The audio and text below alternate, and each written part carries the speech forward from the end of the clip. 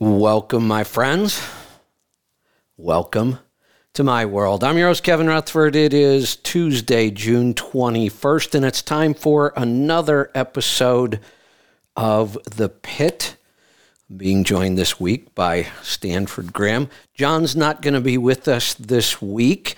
We are going to open the phone lines right now. I do want to apologize. The last episode of The Pit, John and I got off and we were talking on a bunch of topics and we went really long, and I ended the show, and just as I clicked on end the show, I looked down and there was like 6 calls waiting for us. I'd forgotten all about the calls and questions. I want to make sure I don't do that this week, but get your calls in earlier. That makes it a whole lot easier for us. So it is The Pit. We're going to be talking politics. This is Politics in Trucking.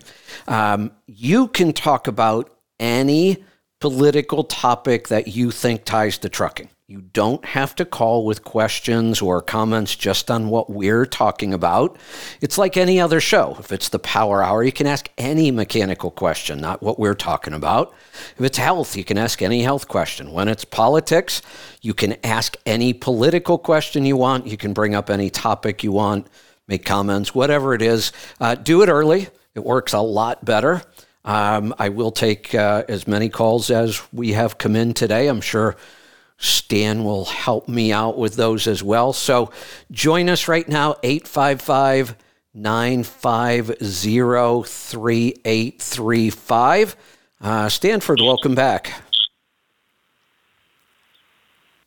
Hello, Kevin. It's great to be here with you. Yeah, great to have you. So I had a topic. I was just listening to that conversation. Yeah, I was just going to say I was listening to that conversation that you're wrapping up on the show about ethanol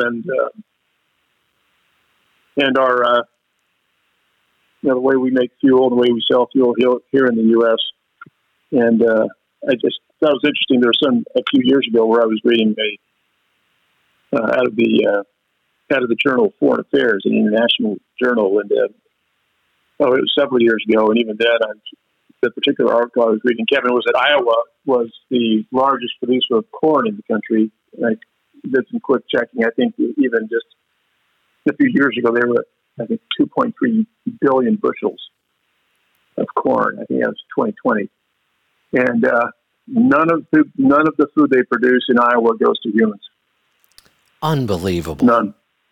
Unbelievable. None. So my topic today, they're the largest producer of corn in the U.S. and then arguably in the world. I don't know if that's a fact, but certainly in the U.S. And none of the food they produce, the square mileage of Iowa is dedicated to growing food for non-humans. Unbelievable. Or no food. And now we're talking about food shortages, like we're some sort of third world country. So my topic today, I was going to do a deep dive into the vaccine of all things, because nobody's talking about it anymore. And there's all kinds of new data about the vaccines. And I've got a list here of all kinds of stuff. But then somebody called and we got off on E85, and they actually said that they were paying like $3.70 something a gallon for E85 in California. Then somebody showed me in the Midwest they were paying $2.70 a gallon. This is just wrong. I mean, people might go, oh, that's awesome. No, it's really not. We should not be taking all of this land and growing corn to produce fuel. It's a really bad idea. It's a bad idea to use that much water to produce fuel for vehicles. That's just a really illegitimate way. It's one of the dumbest ways to use the scarce resource of water. And everybody's arguing that, well, we've been in a cycle of insufficient water for how many years, and so we're going to grow corn so we can make fuel.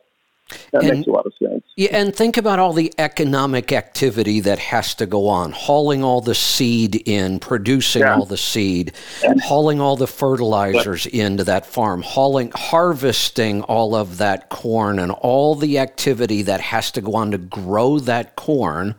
and then shipping it out and refining it. And what a mess. And we know that this corn is grown with the worst farming practices ever. It's all chemical. The runoff from the Midwest is destroying the Gulf of Mexico. There are so many reasons we should not be doing this. Why is Cargill in the business of growing fuel? Exactly. I thought they were a food company. Yeah, no, clearly not. Clearly, I didn't think they were. I didn't think that they were big oil, but now we've got the conflagration of big oil and big food, doing the same stuff. So we've got one of the largest food companies, including Cargill, et cetera, that are growing corn to produce a product for the fuel industry. And we've got the fuel, now we've got the oil industry making, synthetic vitamins for people to eat because we can't get nutritious food. It's all screwed up, Kev. It is. It's really messed up. Here's the other thing that I've noticed now that I'm doing this show, The Pit.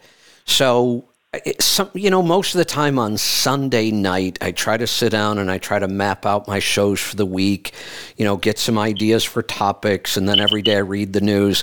What's happening now, and it's making me a little crazy, is when I find a topic, whatever it might be, I look at the topic and like fuel. If I would have wanted to do a show about fuel, I would have done it on a Tuesday or a Friday. Tuesday is all about maintenance and trucks and fuel mileage, and Friday is all about fuel mileage.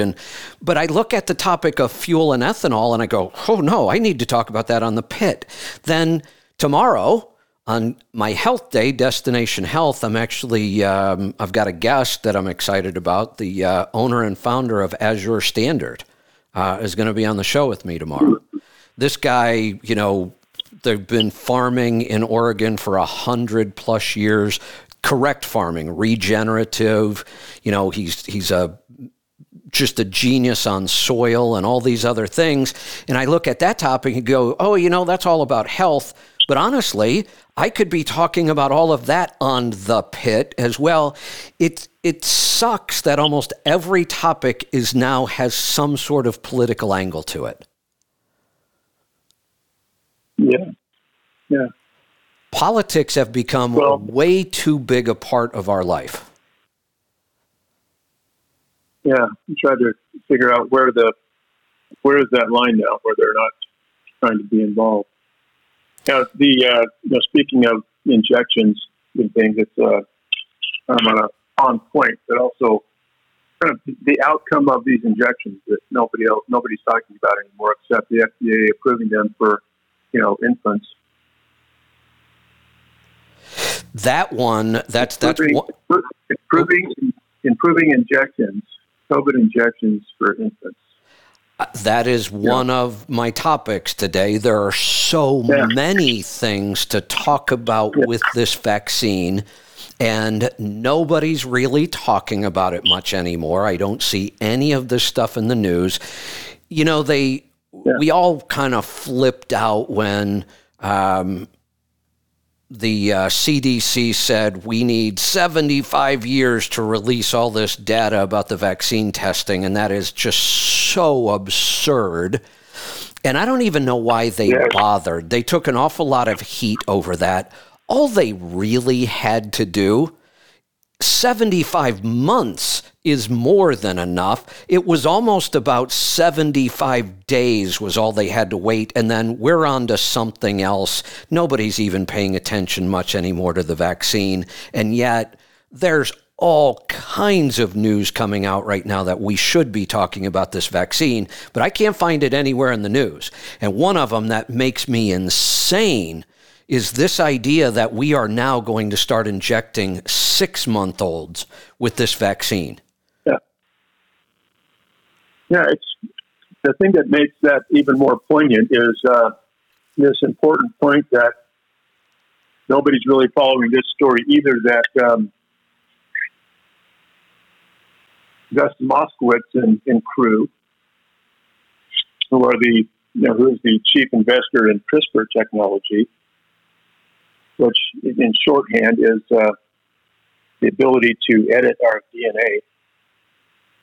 Yeah. The FDA is just, the clinical trials have just been completed. It's within the last couple of weeks for CRISPR. It's based on humans, and surprise, the first clinical trials for the use of CRISPR technology. It's not going to be to solve cancer or maybe, figure out how to replace specific sections in our DNA so that, a dysfunctional organ might produce more insulin when it's not producing enough. Really cool things like that, which we've only known about. What Crick and Watson discovered DNA 70 years ago, 1953, where they said, it's a double helix, which, by the way, is a lie. Right. DNA does not occur in a double helix. That's just a model. And then all this, all the data that we see for, here's what DNA is. That's just a mathematical model of a model. Right. And the biggest benefit we're going to get out of it right now, the biggest financial ROI on that technology about human life, like they're the foundations of human life and how we live, what it means to be human.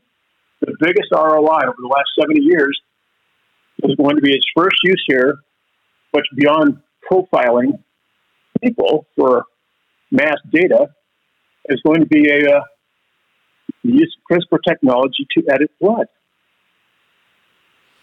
To edit blood. Now, isn't that interesting? Because there was a thing that happened a couple of years ago that we were told if we got injected with shit, that we would be immune from the bad thing that somebody created. And oh my gosh, the natural outcome of being of getting this immune jab. That by the way, it doesn't provide immunity. It doesn't stop transmission or retransmission. Doesn't provide protection at all. It creates blood clots. It causes the blood to clot. It shuts down blood supply to organs. It actually inhibits the blood from carrying oxygen. Oh my gosh, we need something for that. What could we possibly do? I know. Let's use the CRISPR technology to solve that problem. Oh boy. Let's use this wonderful technology we've learned about 70 years ago to change the nature of human blood. That's a bad idea. Because you can just simply splice, our DNA double helix, strand that doesn't exist in nature. But we can, why don't we do that? Let's come up with something, a process by which we can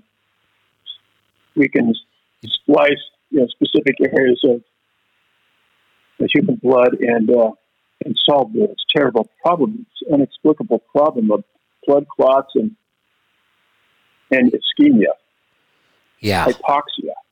Yeah, boy, that's scary. Yeah, and the idea. So, let's go back to the infants. It was bad enough when we started doing this with kids 5 and up. If we look from day one of this, we'll call it a pandemic. It really wasn't. But if we look at from day one, if we look through the worst periods when the numbers were off the charts, children were not dying from this ever. Not at any point during this time were children dying from this in any significant numbers. More kids die from the flu than from this. The children who did die from this almost always had some sort of pretty severe comorbidity like leukemia or some other really severe disease, and they might die from COVID, although I don't even trust most of those numbers. The danger to children and infants is so ridiculously low, and now it's even lower. Each new version, each new variant seems to get easier to spread but less deadly. This is becoming, whether it was man-made or came out of nature, we'll probably argue that forever, but either way, this is getting less and less dangerous all the time. It's spreading a lot easier. Everybody seems to have it. Lisa has it right now. Everybody knows somebody who has it, but it's kind of like just a different cold. The symptoms are similar, maybe a little different, but almost everybody's recovering from this now. And now that we have all of this data, the last thing we should be doing, especially if we start looking at the data about the vaccine, we know the data on COVID, it's getting less and less dangerous all the time. It was never dangerous to children anyway. And now we should be looking at all the dangers of the vaccine.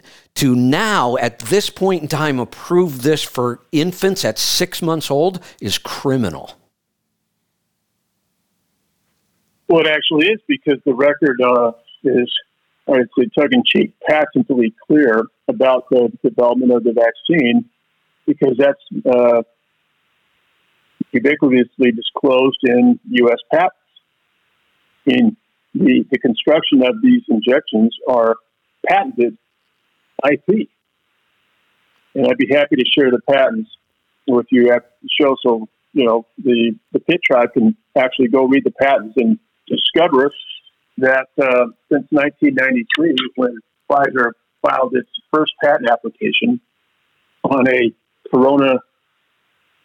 SARS coronavirus injection, it was actually for animal use, but contemplating human use. And of course, this was 1993, Kevin. Yeah, I'd like to see that. Yeah, 1993, 30 years ago. Unbelievable. And when there was no human experience with a coronavirus threat, much less, individual threat, much less global. And coronavirus is a virus that actually killed little pigs and dogs. They died of the runs. Yes, it was a gastrointestinal effect on animals. And so what we do know now is a function of the clear language in the patent record of the United States, and there are over 4,000 patents involving this, that the virus is a chimeric animal. It's not an animal in nature. This SARS-CoV-2 was actually designed using natural occurring virus and then edited with software.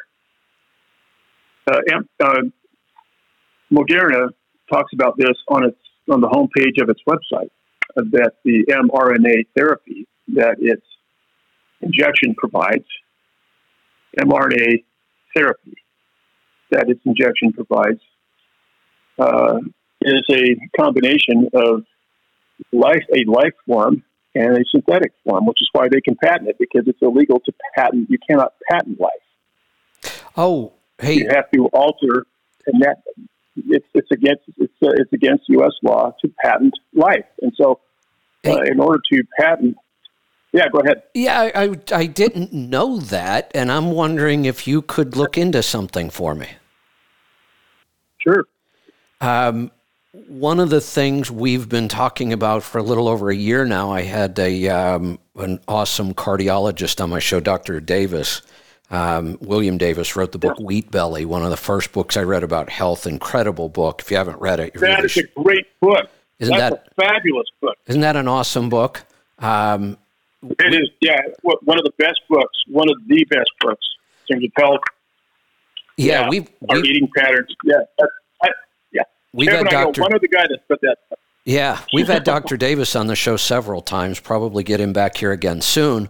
One of the things he's really focused on right now, in fact, it's like the main focus of what he's doing, he's identified specific strains of bacteria, and so is a lot of other people. We're all looking at gut bacteria now. It's like the frontier in medicine.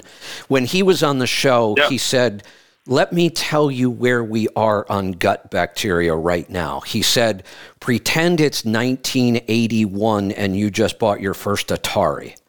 He said, and look at how far we've come in computers in that time. He said, right now on gut bacteria, it's 1981 and you just bought an Atari. He said, that's how early we are into this. And he's been identifying these specific strains of bacteria. He has one right now. It's called L. reuteri. And it's been proven that when you consume this bacteria, your body starts producing more oxytocin. Oxytocin is like the love hormone. It's what makes us want to connect with other people. It's why we have such a strong connection to babies and why we want to protect them. Even when we look at young animals, puppies and kittens, and we get that feeling. And you know, you wonder why. Why do puppies look so damn cute? You know, and it's oxytocin that creates that connection. The world needs. I did not look at it. Yeah, the world. Mothers go through floods of oxytocin to make that connection with their baby, and wouldn't you say the world overall could use a whole lot more oxytocin right now? Yeah. Ironic. I was listening last night to some 70s music. I was listening to what's her name? Dionne Warwick singing "What the World Needs Now Is Love." Awesome. That should be the theme song for this. You're right. We need a lot more oxytocin. Yeah. We need more connection, a lot less fighting. But anyway, I don't want to get off track on this too far. So we take that. I would recommend that book. I would recommend that book to anybody. Kevin Weeville is a phenomenal read. It's a great read. Yeah, absolutely. So we take this specific strain of bacteria, and in order to create oxytocin in the body, we need a lot of that bacteria. So we need to multiply it. And the way we can multiply it is by culturing that bacteria in yogurt, in dairy, and it creates yogurt. So we have a whole program. We help people get started with this. I make a gallon batch of this yogurt every week. I go through almost a gallon a week. We have lots and lots of drivers now making this. But here's the weird thing.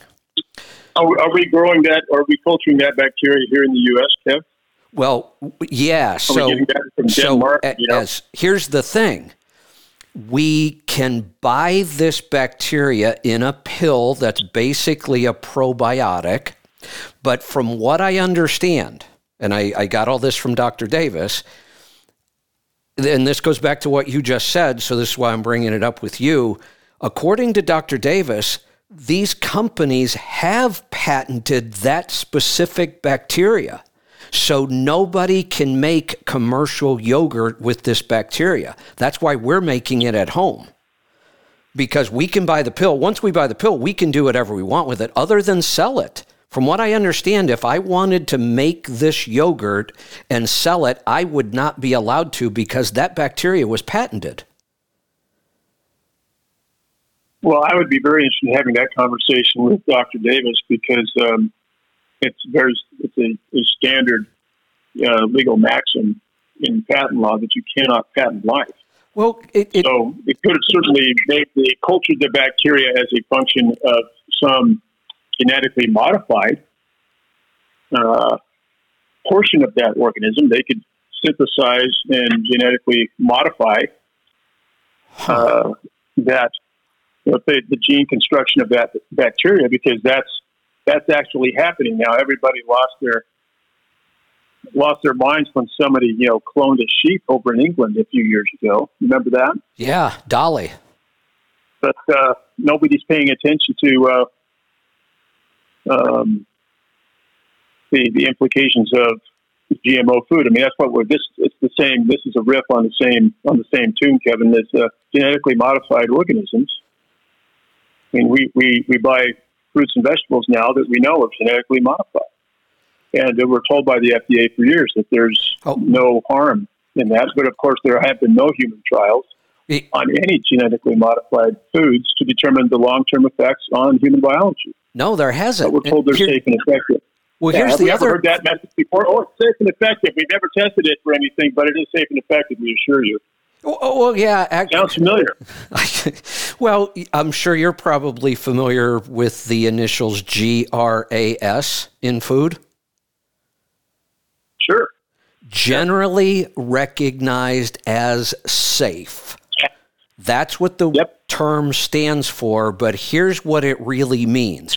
We've never tested any of these chemicals or substances in our food supply. There have been no tests on them with the human body. The only thing required is for some scientist or somebody to just say, well, we don't know of any harm it causes to the human body. That's all they have to determine. We're not aware of any harm that this chemical would cause. So, yeah, go ahead and put it into the food supply, and we'll consider it generally recognized as safe. Yeah, so here's the GRAS as a standard measurement, that's been developed actually independently and been recognized by the FDA. It's a double-edged sword. The edge of the sword that you just described is the negative edge. Actually, the sword cuts negatively a couple of ways. The other aspect of this is for companies that produce supplements with food products in a combination, for example, that haven't been created before. These are private companies that are actually trying to do good things, right? Make the nutraceutical area where you have good-hearted people, good-willed people, intelligent people creating products out of natural foods to benefit humanity. The FDA has regulations that require those companies to test those combinations of ingredients, which would put really most private companies out of business. Yeah, because the cost of doing clinical is just extraordinarily high. Yeah, why? So it's problematic. Yeah, why do we have regulations like that, but nobody is ever required to test two drugs at the same time? Yeah, about that. Never. We have the average senior citizen today is on like 5 prescriptions, and no 2 drugs are ever tested together. True. Yeah, because the best they can measure in clinicals is they measure molecules molecule by molecule. They do not measure the interactivity of molecules together, much less large networks of molecules. Yeah. Which is impossible. So I would love to get you and Dr. Davis on the phone together. Maybe we should even do a show together on this. Maybe I'll invite him to come on the pit with us. And we can... Let's do it. He has identified, I think we're up to 7 different strains of bacteria. And we actually carry the little starter tablets, or once you make yogurt from this, then you can just use your yogurt to start your next batch. That's how this works. So that reminds me of my great grandmother's sourdough start, which sits on my mother's kitchen, sits in her kitchen cabinet because once you got a start, you got a sourdough starter. You can yogurt's the same way. That's a beautiful thing. Yeah. So I actually, I make all the starters here because I make all of these yogurts, all 7 of them. And I told drivers, you've been holding that on me, Kevin. I told drivers if you come through town, let me know, and if I'm available, I'll stop down. And if you stop at the warehouse, I'll give you some of my yogurt. I can't sell it. As far as I know, it wouldn't be legal for me to sell it, so I've just been giving it away to people. They can't stop me from doing that. And we now have... Well, that gives me one more motivation to visit Rutherford Central. There you go. HQ. Get my starter for my bacteria pack. There you go. That's right. So that's kind of a big project of ours right now. So I'm interested in this idea of this, patenting bacteria or what they're doing. So... Let's Sure. yeah, let's plan on. I never even got to all my notes on the vaccine. I guess we'll make that another show because I have a lot. I easily have enough to cover an hour, and I just noticed we're getting an awful lot of calls. So let's go to some calls and find out what people want to talk about today. Let's go to Alabama. Chip, welcome to the program. Hey, Kevin, how you doing? Good. What's on your mind today? I was just wondering what's going on with that AB5 law out there in California. I mean, how is this going to affect the industry? Are there any workarounds or? Yeah, so this is a good topic. And Stan, have you and I talked about this yet? Yeah, we did a few weeks ago. I thought we did. So the independent contractor case is sitting before the Supreme Court, and yep, we'll see how that's going to come down. Yeah. So Chip, here's where we are right now. No, nothing different from when we did the show a couple weeks ago, but I'll go back over it. AB5 is technically the law in California. It passed in California. It would eliminate most independent contractors, and let's just set all the other industries aside and just talk about trucking right now. What it does in trucking is it says that companies involved in trucking cannot use independent contractors to move freight. They could use independent contractors to do their printing if they want. They could use independent contractors to fix their trucks and their trailers if they want, but they cannot use independent contractors to move freight because that is their primary business. That's the law in California today. The workaround, since you asked about that, I'll cover that first. The workaround is that you could not lease to a trucking company. If you want to be an owner-operator in California, you would have to go get your own authority and become a trucking company. That's the only real workaround. No, there is one other. I forgot. They also could use the two-check model, where the company you want to lease your truck to would actually hire you as an employee driver and pay you that way. And then there would be a secondary contract where they were leasing your equipment from you. That's a workaround. I don't like it because I didn't spend my whole life building a business so I could go back to being an employee again. I don't care if I also have the contract. I don't want to be an employee. I've never wanted to be an employee. And why you would take that away from people, I don't understand. Well, I do understand. It's unions and government that want more control over people.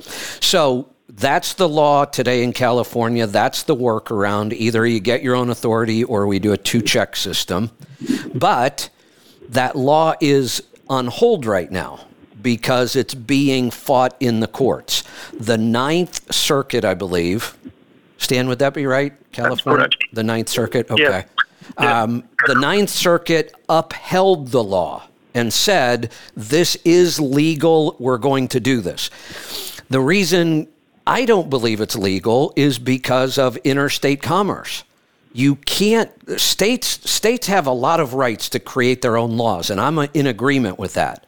But states cannot write laws that can really disrupt interstate commerce. And that's good. We should have those exceptions.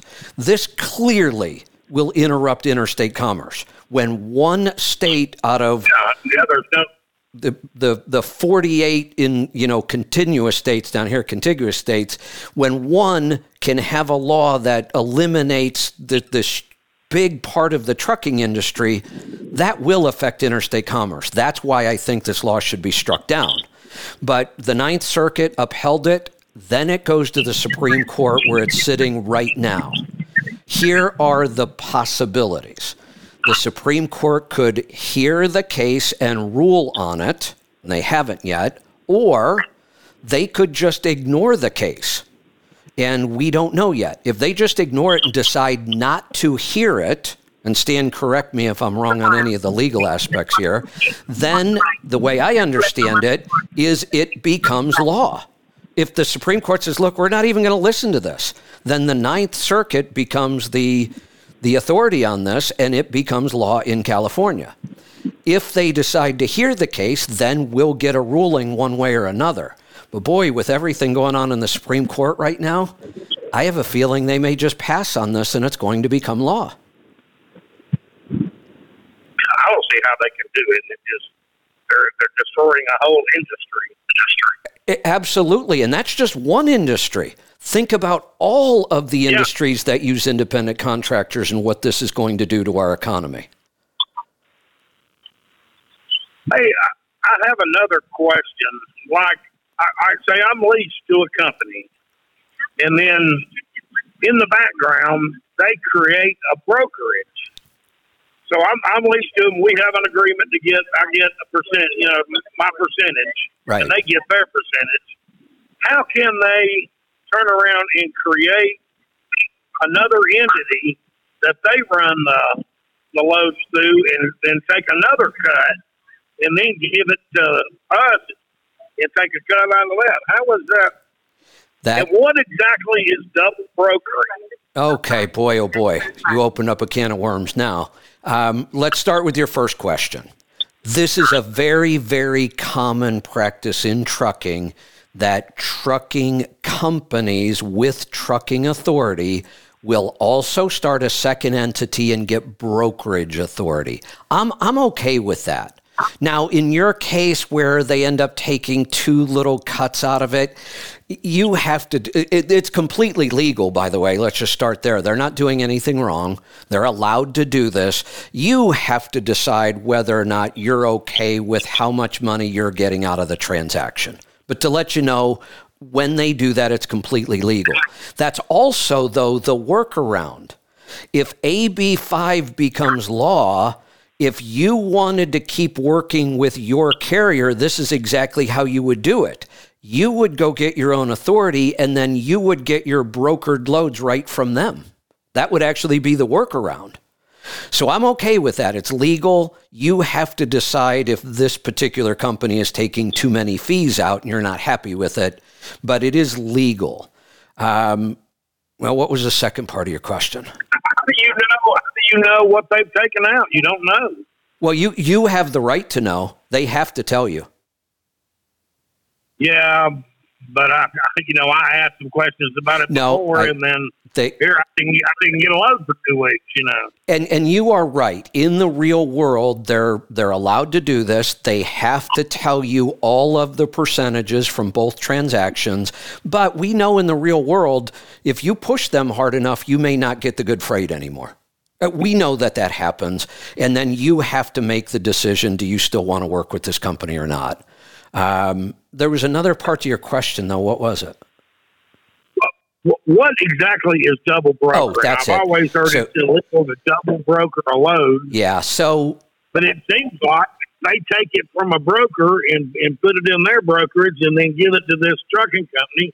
Is that not double brokering? That is not. These terms, like most terms, get used different ways, and it causes confusion. What you just described is what's called co-brokering, and co-brokering is completely legal. As many brokers as want to get involved in a load, and everybody takes a little cut, there's nothing illegal about that. That's called co-brokering. True double brokering is something different. It's when a trucking company that doesn't have brokerage authority brokers a load to another trucking company. That's double brokering, and it's illegal. Okay. But that doesn't happen much. That's a little company. Yeah, when you see all these people complaining about double brokering and there's too many hands in the pie, they're incorrect. It's not double brokering. It's not illegal. It's co-brokering. And it does mean that there's more hands in the pie. And again, it comes back to a personal decision. If you are working with a lot of loads that have multiple brokers involved, then set your operation up so you're not doing that. And there's no what is the standard procedure? I mean, is there a standard fee that a broker should be within? No. So is there a standard fee for how much an owner-operator gets paid or charges a customer to move freight?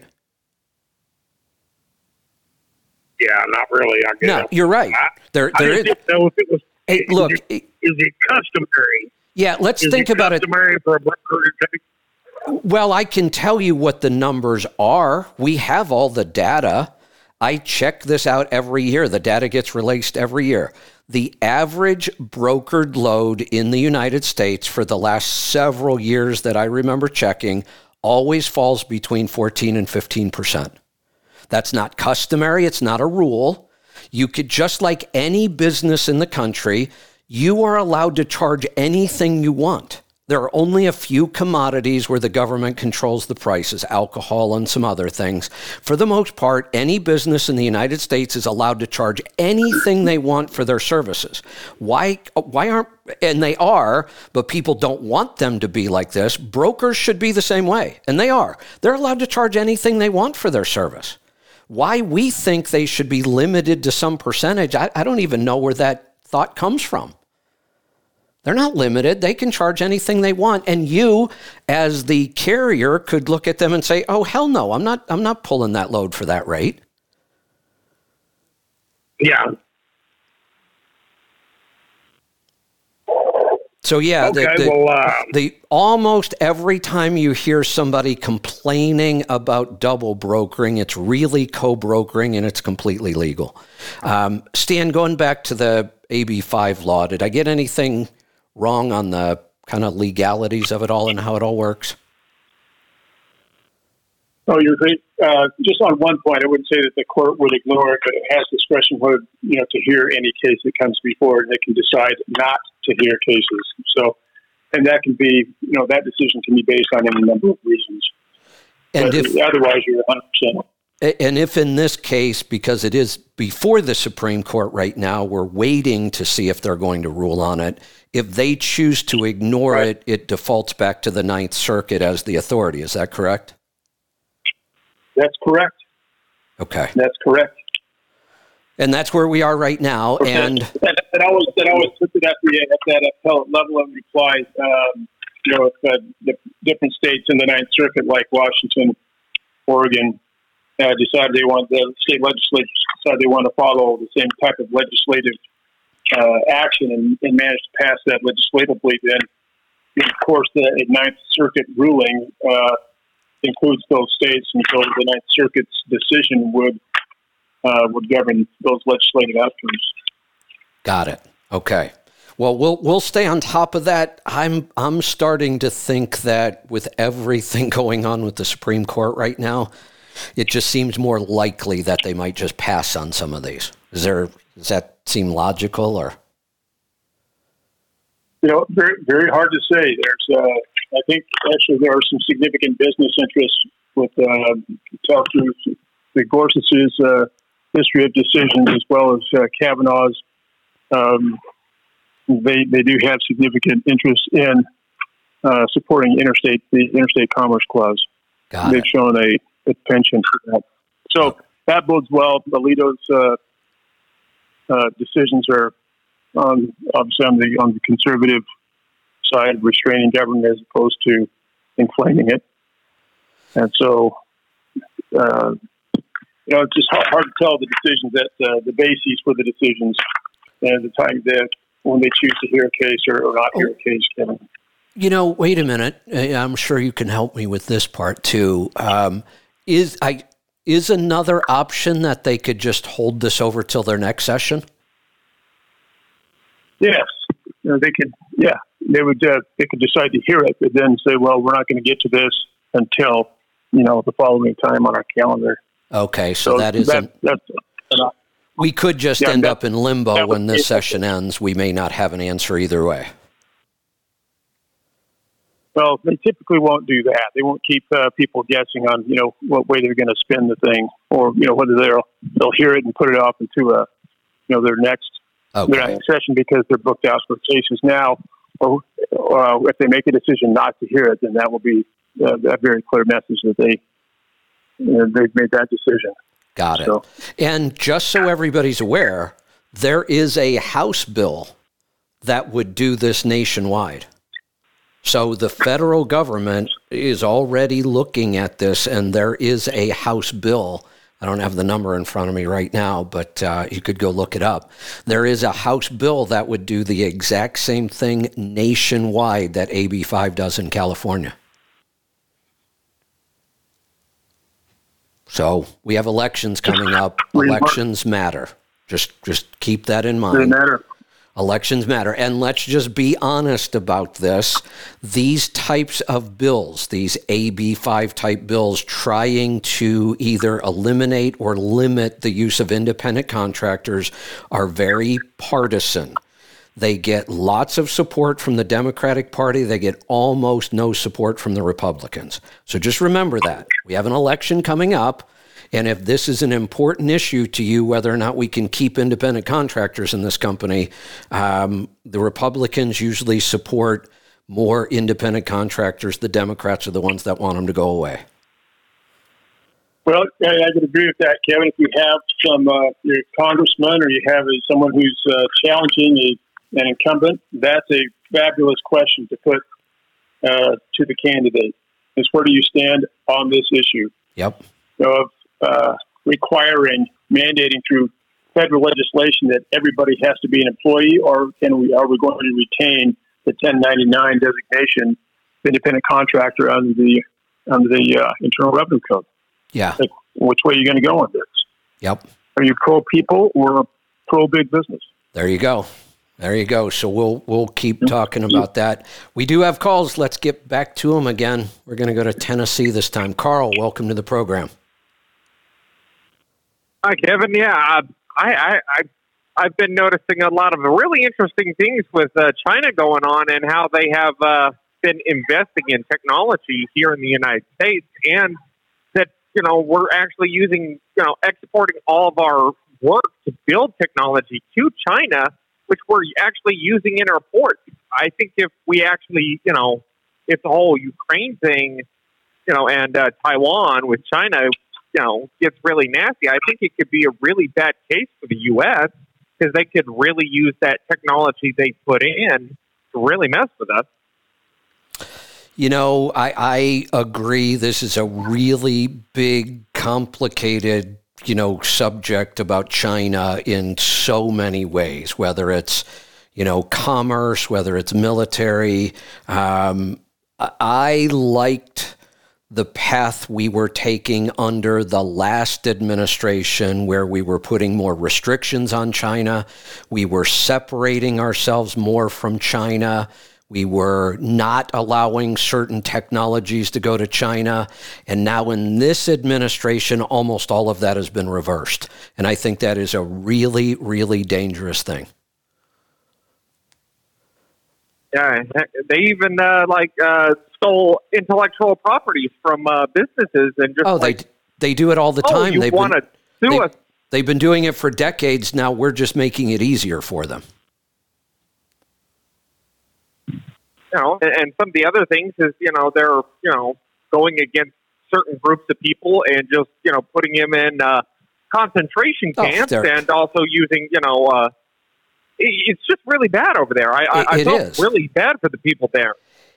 Here's the other thing we have to be aware of, and this is why China is so dangerous. China plays the long game.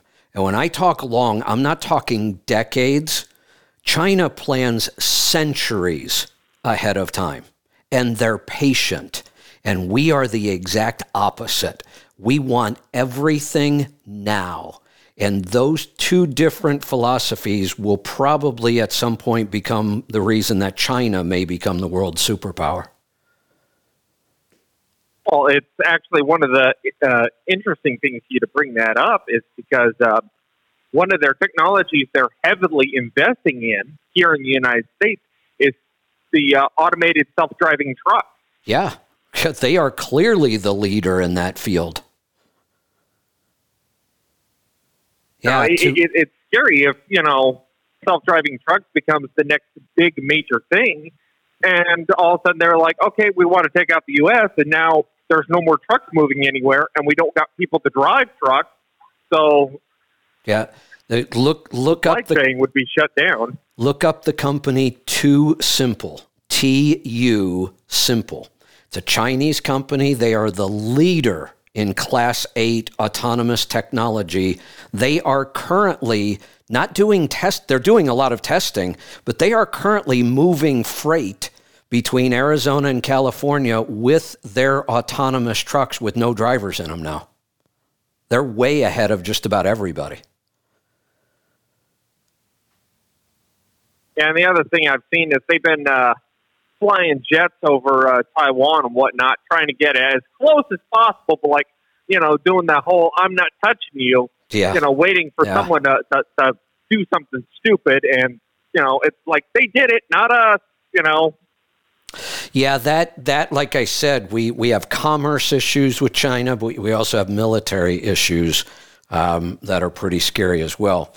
Stanford, any thoughts on any of that?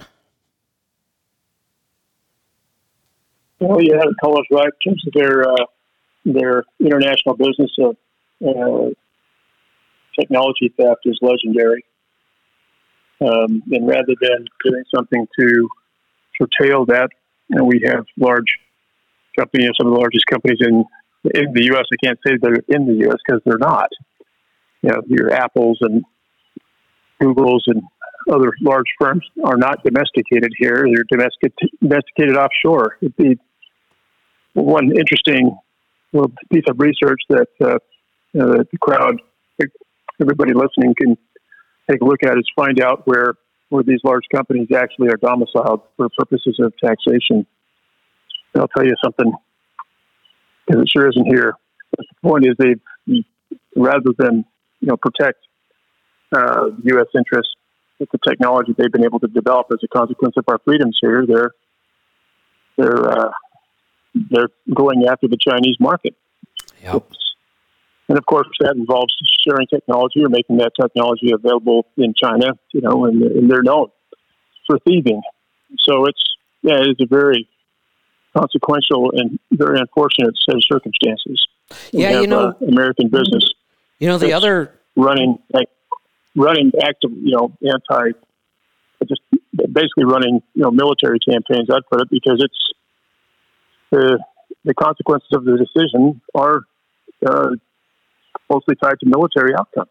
Yeah. So the other, we talk about technology a lot with China. The other two industries that most people don't realize how heavily invested and kind of loyal they are to China. Some sports, the NBA is a big one, and Hollywood. Yeah. Well, I would also say, just to bring this back around to the initial topic when we started the call, was technology and China and the U.S. and injections for the thing that we call COVID, which is nothing other than a list of symptoms. There is no COVID disease. Right. It's never been found. It never will be found because there isn't one. It's a list of symptoms. Yeah. But if you take a look at, you could suffer as a consequence of, any number of things on any particular day. Headaches, nausea. Yeah. Really? I know. Fever. Really? Yeah. Wow. And now we got to get an injection for these things. Exactly. Interesting. Well, and we can do a little research on two individuals, Dr. Ralph Barrick at the University of North Carolina, Chapel Hill, and Peter Daszak, who's the president of Eco Health Alliance. You find out those two individuals' participation with the Wuhan labs and the development of weaponization of the spike protein. I mean, this information is public information. Yep. We're just not told about it. But it's talk about, working together on technology with our, perceived enemy. It's, it doesn't get any thicker than that. And again, this is published data available. You can even hear Peter Daszak at the a World Health Conference that was held in New York. He's on video, CNN. You can Google this, find it on YouTube, where he admits that he and his colleagues in China, he and our colleagues in China developed this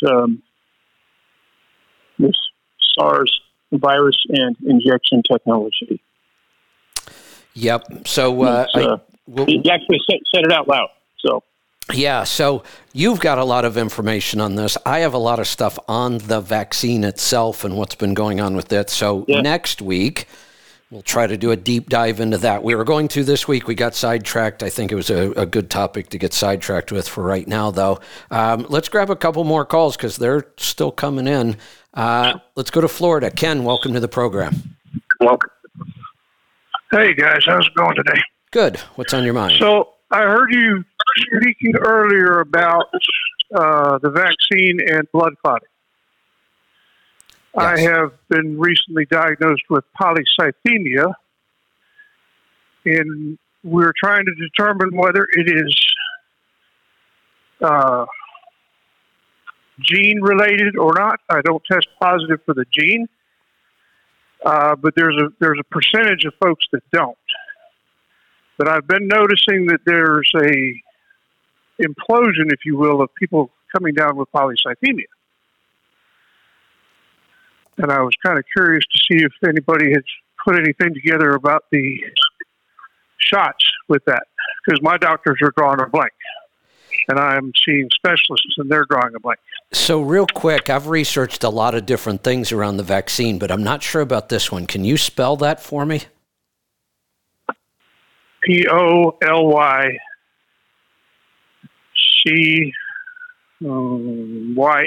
I think it is, polycythemia. Polycythemia, would that be right? Yes, sir. Yeah. So there's two different versions of it. Polycythemia is a oxygen blood related illness. Yep. So your oxygen, so your blood doesn't catch the oxygen. There's a genetic portion of it that's called polycythemia vera, which Correct. means it's not a secondary disease and it is considered a cancer. Correct. It's classified as a cancer.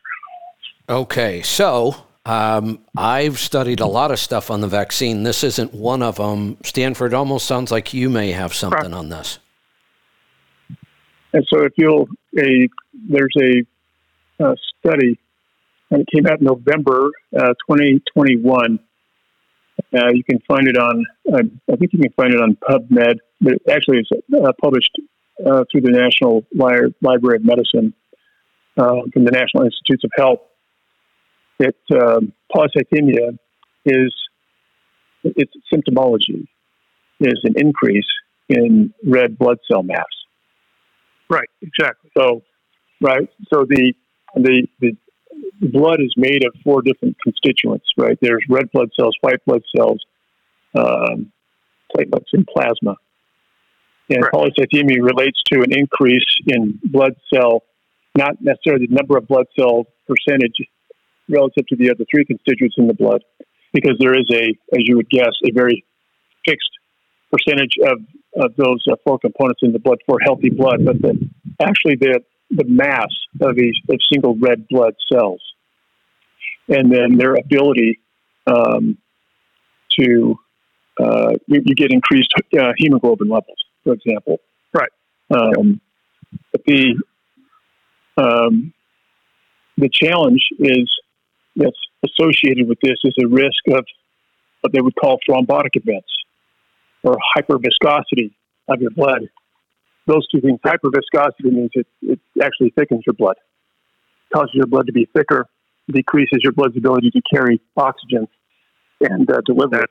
Because there's a interference of the gas barrier, the gas membrane barrier between that is responsible for the exchange of the oxygen in your red blood cells and carbon dioxide. That's how we breathe, is the exchange of those two molecules, oxygen for carbon dioxide. So even if your blood is able to deliver oxygen, the inability to uptake carbon dioxide means you can't breathe. That's one of the reasons, for example, why during the COVID plan, people were being put on ventilators. You know, they couldn't, their oxygen levels were dropping. They're putting them on oxygen on ventilators, forcing oxygen into their bodies, and their oxygen levels still declined, still plummeted. Right. Anybody that was put on, I shouldn't say everybody, but most, the numbers that we have now is that most people that were put on ventilators died. Well, they didn't. The bottom line was the ventilators that were pumping all that oxygen into the body, and the blood did not increase and failed to increase oxygenation supply in the blood. Well, then that means there's something going on with the blood.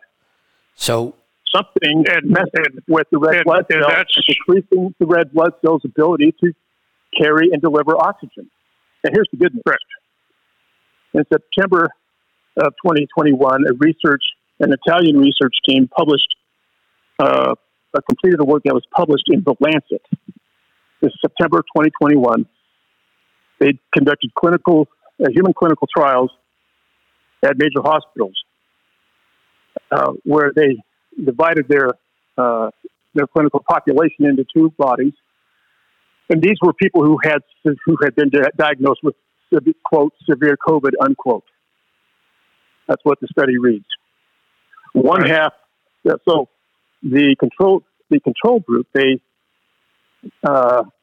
gave the control group 3 grams of an amino acid called L-arginine.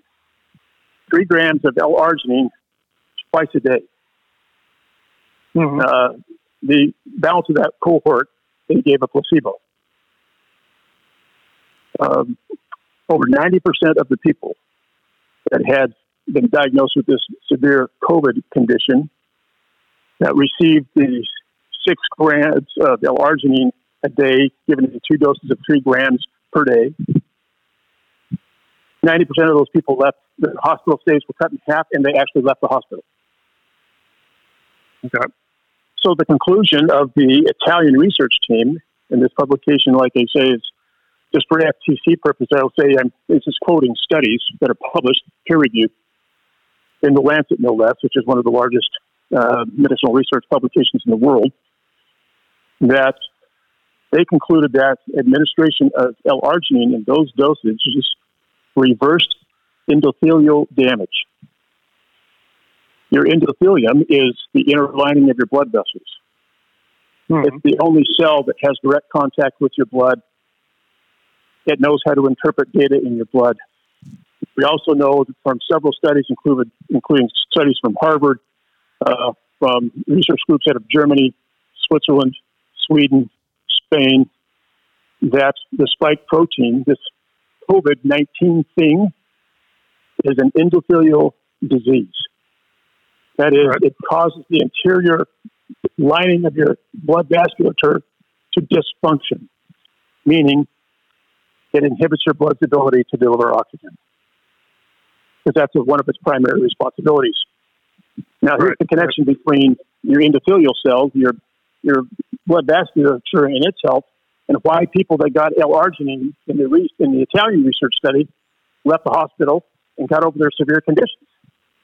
Because L-arginine is one of the main fuels your blood vessels need to produce a molecule called nitric oxide.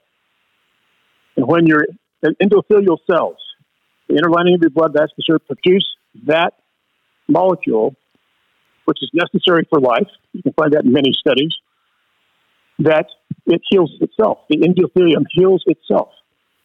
Imagine that, because we know the body is the only thing that can heal the body.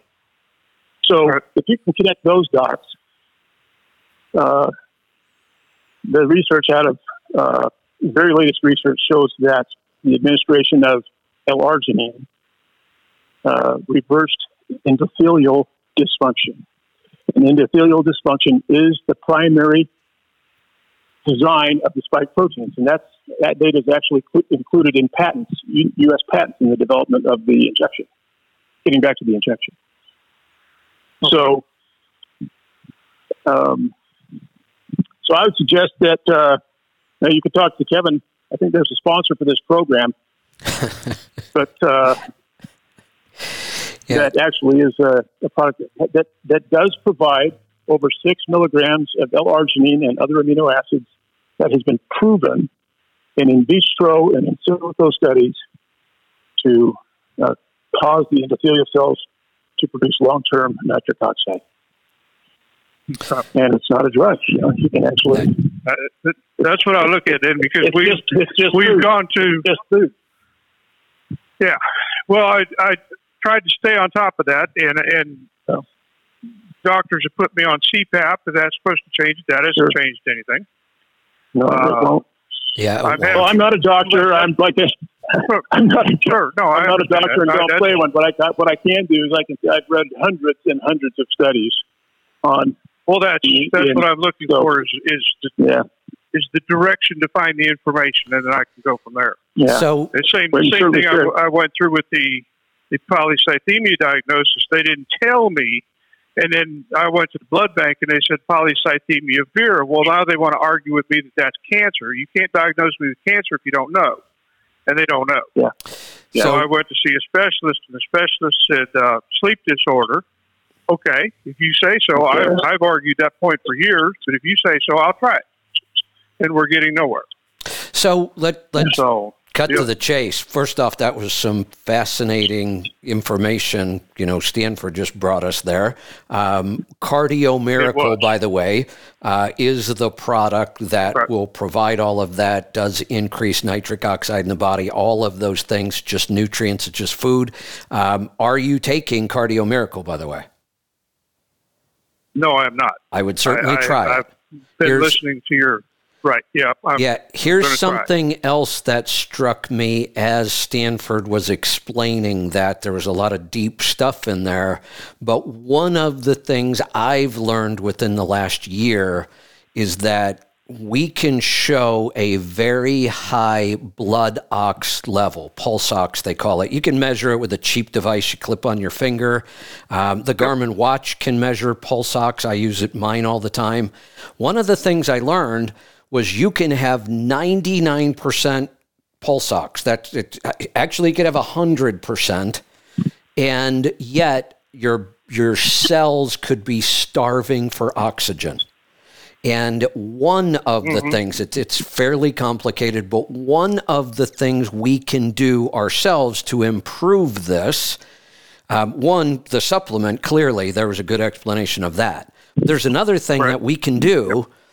The ability for our cells to use the oxygen that's in our blood is regulated by the amount of carbon dioxide in our blood. And we can physically change that. And one of the really powerful ways of changing that number and getting more of that oxygen out of the blood and into our cells is the method of Wim Hof breathing. It's been scientifically proven many, many times. When you breathe in that method, the Wim Hof method, you can actually watch your pulse ox go down, and you think it's a bad thing. It's not. It means we're finally moving that oxygen out of the blood into the cells where we need it. Okay. That's right. There's another great book called Breath. I read that one too, by James Nestor. Yes, by James Nestor. And caller, I forget your name. I apologize. That's all right. Yeah. The point of that book is the value of nose breathing. Yes. Not I know that. I know that very well. I've been battling that for years.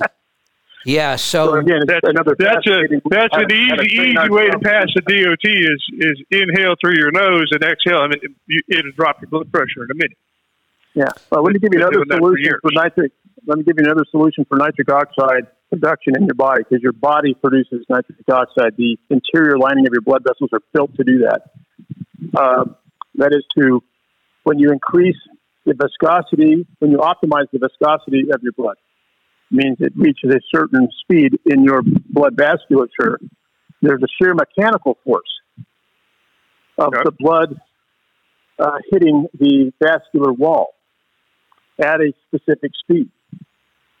That sheer mechanical force induces your endothelial cells, your endothelial nitric oxide synthase. It's a molecule that produces nitric oxide. That mechanical shear force of the blood against the vascular wall causes those endothelial cells to produce nitric oxide.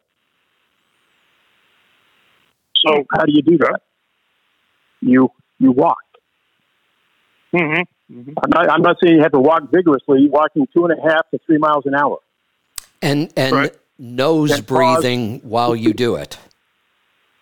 Exactly, yeah. These are powerful things that you can do to help your body regulate itself without the aid of strange chemicals made by the petrochemical companies and pharma companies. You give your body the fuel it needs, and this is what the research shows. Is with the right fuel, you have a remarkable system in your body called your immune system. That is actually a function of divine providence and design. And it works. Right. It works. And with all this, according to my blood work, immune system is kind of weak. Oh, I bet it is. That's one of the things I was noticing going along with this is everybody's immune system is shot out. Yeah. You know, I mean, some of the issues that I have are long-tracking issues. But hold on before we get off on one more point on that. Hold on there before we get off on the immune system. I want to go back to one point. When we're talking about walking or activity and how vigorous should it be, when we're talking about this topic, here's the best way to judge this. It should be the most vigorous you can perform without breathing through your mouth. So if you are walking hard enough that you have to open your mouth and start mouth breathing, then slow down. You want to be able to maintain that level of activity while breathing through your nose. Gotcha. Okay. I'll give all that a shot. I'll get on your store and Cardio Miracle going. And Ken, I would love I would love to hear back from you on this. And if you are willing, I won't put you on the spot right now, but I'll let you think about this. If you are willing, I would want to do a one-on-one with you at no charge on this. Okay. Yeah, I'm interested in that. Yeah, it's an interesting topic. I'd like to learn more about it. We know a lot about it now, but I'd love to get some real-world results like this. So think about that. Let me know and get back to me. But I'd love to stay involved with this, and I'm sure we'll learn some more. Oh, real quick, I think we're going to take one more call, and then we're going to wrap this up. Matt sent me Kevin, over. Can I make one more point for that? Yes. On the immune system, just in 15 seconds. Sure. The vitamin D3 is absolutely necessary for immune system health because it communicates to the cells in your organs to relax, de-stress, and stop producing inflammatory macrophages. That's one of the thousands of things that vitamin D3 does. Yep. We know the value of vitamin D3 to the immune system because the government has told us, and the CDC has told us over the last few years that it doesn't matter. They haven't even talked about it. You know it's relevant. Here's the thing: our fat cells store inert vitamin D. Let me say that again. Our fat cells store inert vitamin D. The most recent in silico testing of Cardio Miracle has demonstrated that long-term production of nitric oxide messages the fat cells to release that inert vitamin D, which then gets hydrolyzed through two different organs, the liver and beyond, and turns it into calcitriol or active vitamin D. So I'd be interested in seeing your guest, for example, suggesting that we get some blood work done on him before he takes this Cardio Miracle product to measure oxygen, to take other blood markers in his blood, and measure his vitamin D levels. And if all things hold true for thousands of others, his vitamin D levels will increase significantly 30, 60 days.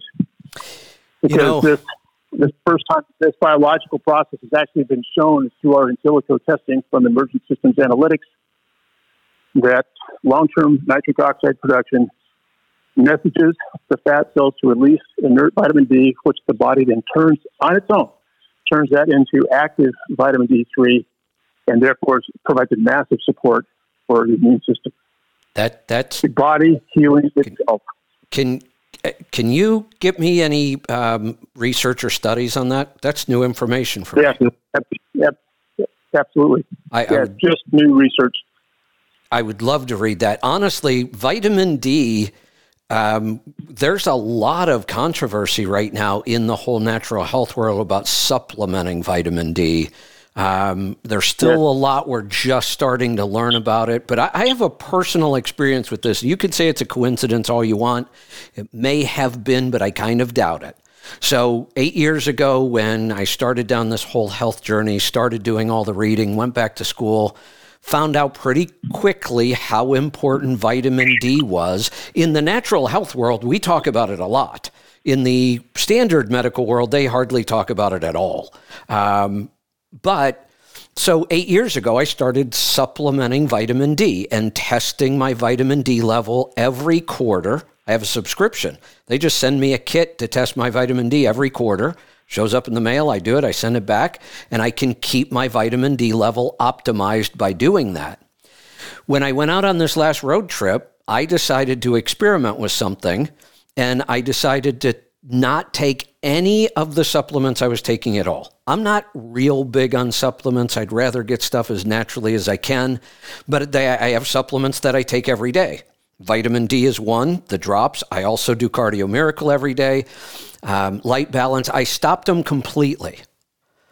I have not been sick in 8 years. That month that I quit, I got so sick, I don't remember in a long time being that sick. I was laid up in bed for 4 days, and I absolutely am convinced it was because I stopped those two supplements.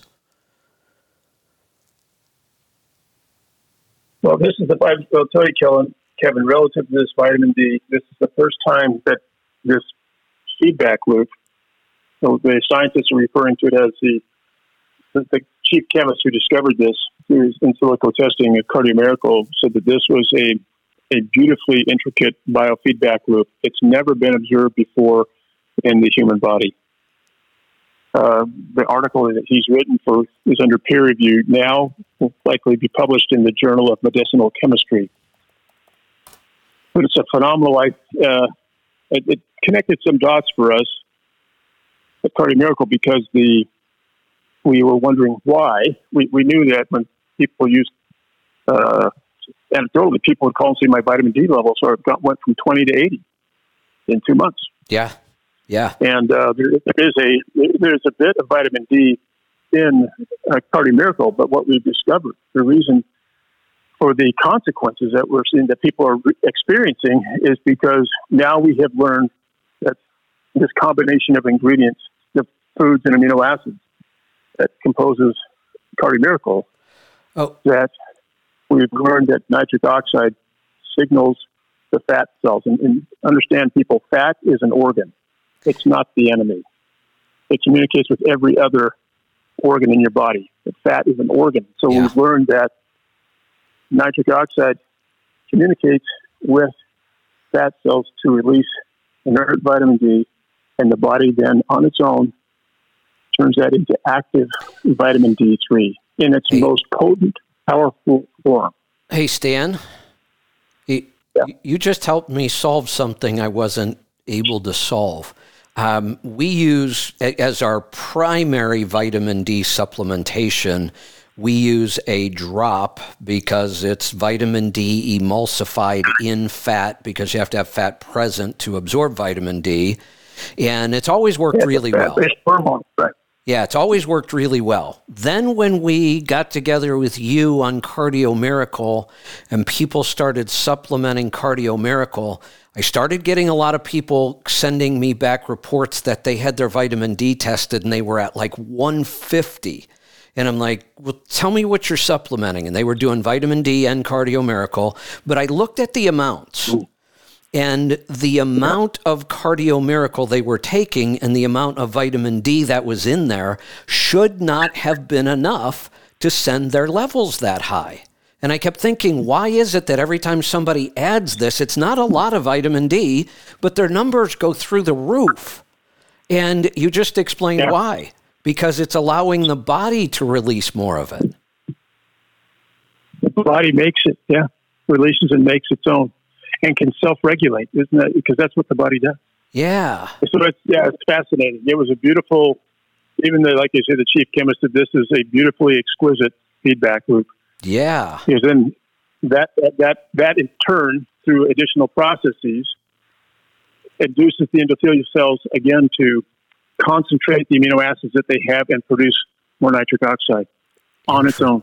Interesting. On their own. All right. And so, it's like starting a flywheel, Kev. Yeah. Like starting a flywheel. So I'll be happy to send you the research on it. Yeah, I want to read that. Thank you for that. Real quick, the update on the AB5 type law that's at the federal government. Matt sent this over to me. It's called the PRO Act in the House. It's H.R. 842. I believe it's actually, Matt says, the House bill actually passed on March 21st. So the federal government in the House has passed a bill that would eliminate a lot of independent contractors. In the Senate, it is Senate Bill S-420, and right now it seems to be stuck in committee. For the people listening to this show, I can't think of a bigger issue they should be focused on in this election.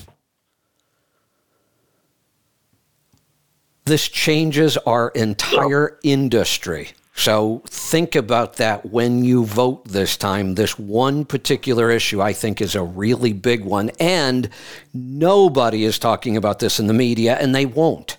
We have crime, we have inflation, we have a southern border, we have a war, we've got... House Bill 20, Kevin, House Bill 20? 420. 420. 420. Okay, Yep. Thank you. Yep, and H.R. 842, which has passed.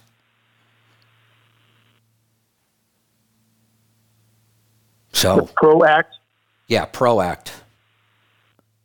Okay. Yeah, this is something that actually we might, I might just put this up on the Prosecute, call the boys and team over at Prosecute Now and get this up. Excellent. Put together a letter so that everybody can go to Prosecute Now and send letters to all of their legislators. Excellent. To reject this legislation. Yeah. Thank you for that. I'll call that team. Yeah, we will be talking a lot more about that. Thank you. That's awesome that we'll be able to do that. Let's grab one more call and then wrap this up for the day. We're going to go to Washington. Travis, welcome to the program. Morning. A couple things I just want to touch on real quick. What you mentioned about the loopholes for the AB5 in California. That third point you made is exactly what my aunt and uncle did.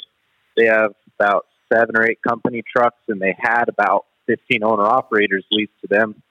They just went out and got their broker license, and most of those lease operators got their own authority and just get their freight through my aunt and uncle. So in that case, it worked out just fine for them. Yeah, it is a workaround. That might be the easiest way to... Here's one of the things I would say.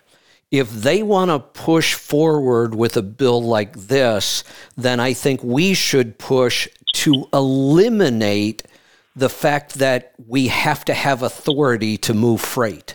That whole system doesn't even make sense anymore. No other business has to get permission from the federal government to be in business. Why, as trucking companies, do we have to get their permission through what's called authority, and we have to pay for it, we have to wait for it, and it's complicated? It was a part of the system prior to deregulation because it had to be. The government was basically controlling the price of moving freight by controlling supply and demand. That's what the authority process was for.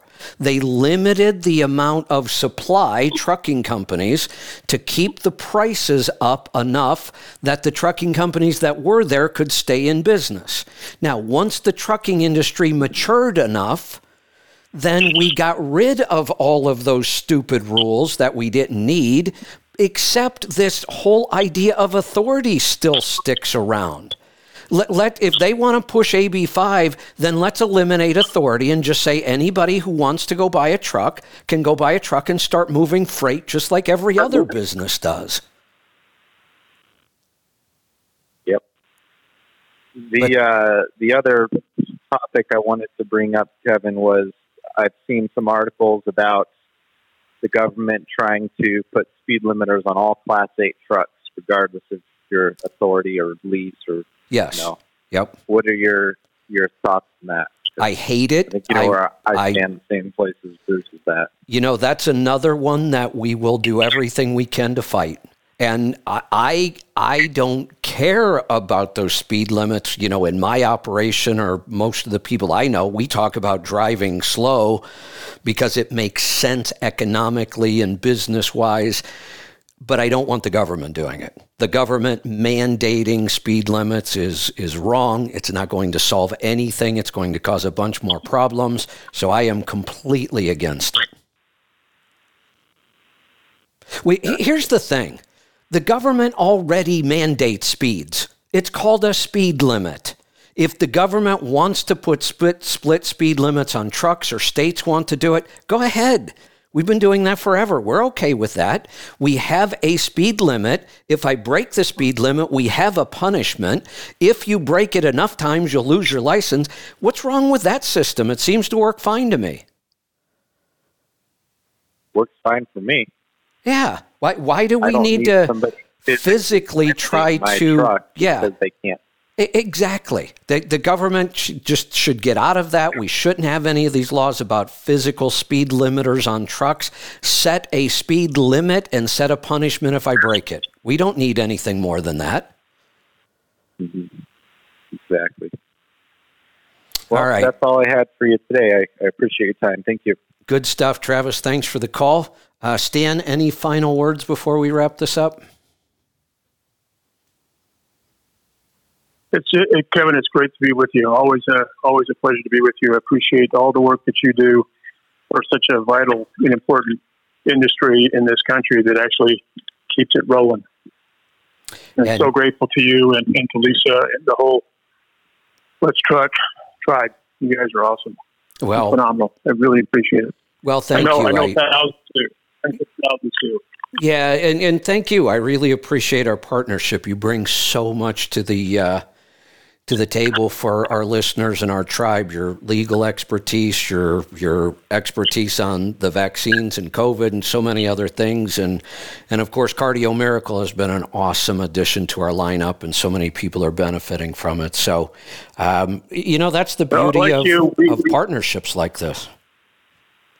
Yeah, well, we felt right at home with you because we share a common value add is we value human life.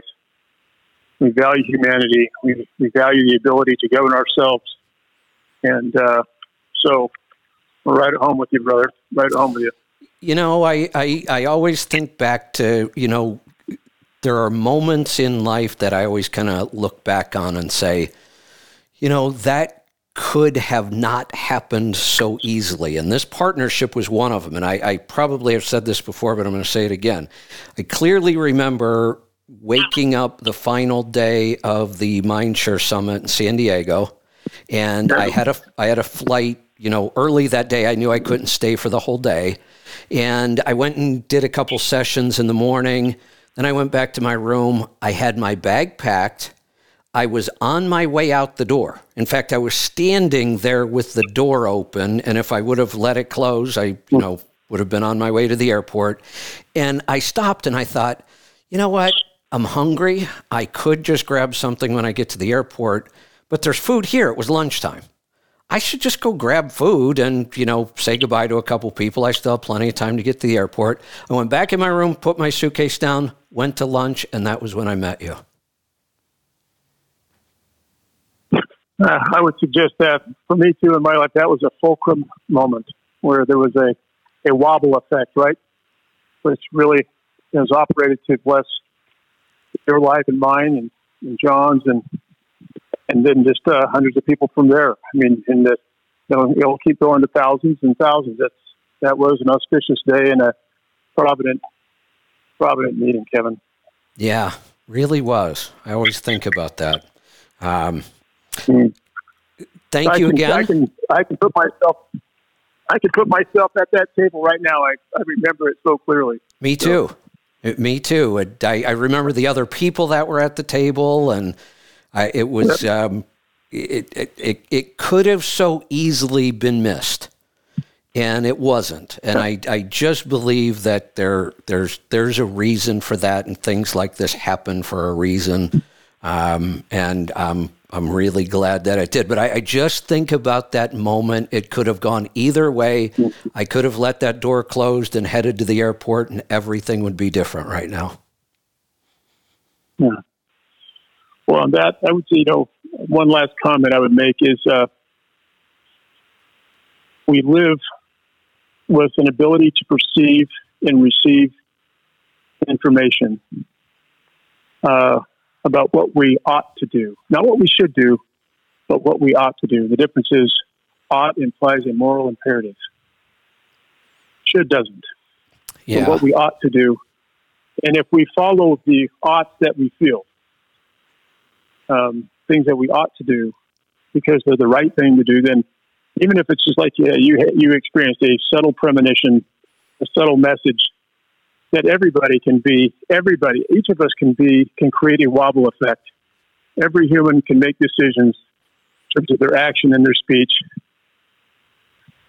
as a fulcrum and cause a tilt for humanity in their own lives, for humanity at large as well, in the right direction and against the opposition, toward order and out and away from chaos. We can each do that. We can live our lives that way. Good every point. day. Hey, you know what? I have a feeling that oxytocin is one of the things that helps us do that. Roger that. Go do some reading on oxytocin. It's an amazing thing. I've got some notes. I've already written them down, Kev. I'll be on it. Yeah. I'll be on it. Yeah. I'll come back with a report. Excellent. All right, Stan, you and I could talk all day. Great show today. I absolutely loved it, so thank you. We'll do it again next week. In the meantime, don't forget about your cardio miracle. Let'sTruck.com. Head on over to the store, and we will see you tomorrow for a big health day. We have all kinds of stuff going on tomorrow. We'll see you then, and we'll see you back here next week for another episode of The Pit. Be safe, be profitable, be fit and healthy. Always do the hard work and master the journey. I'm Kevin Rutherford.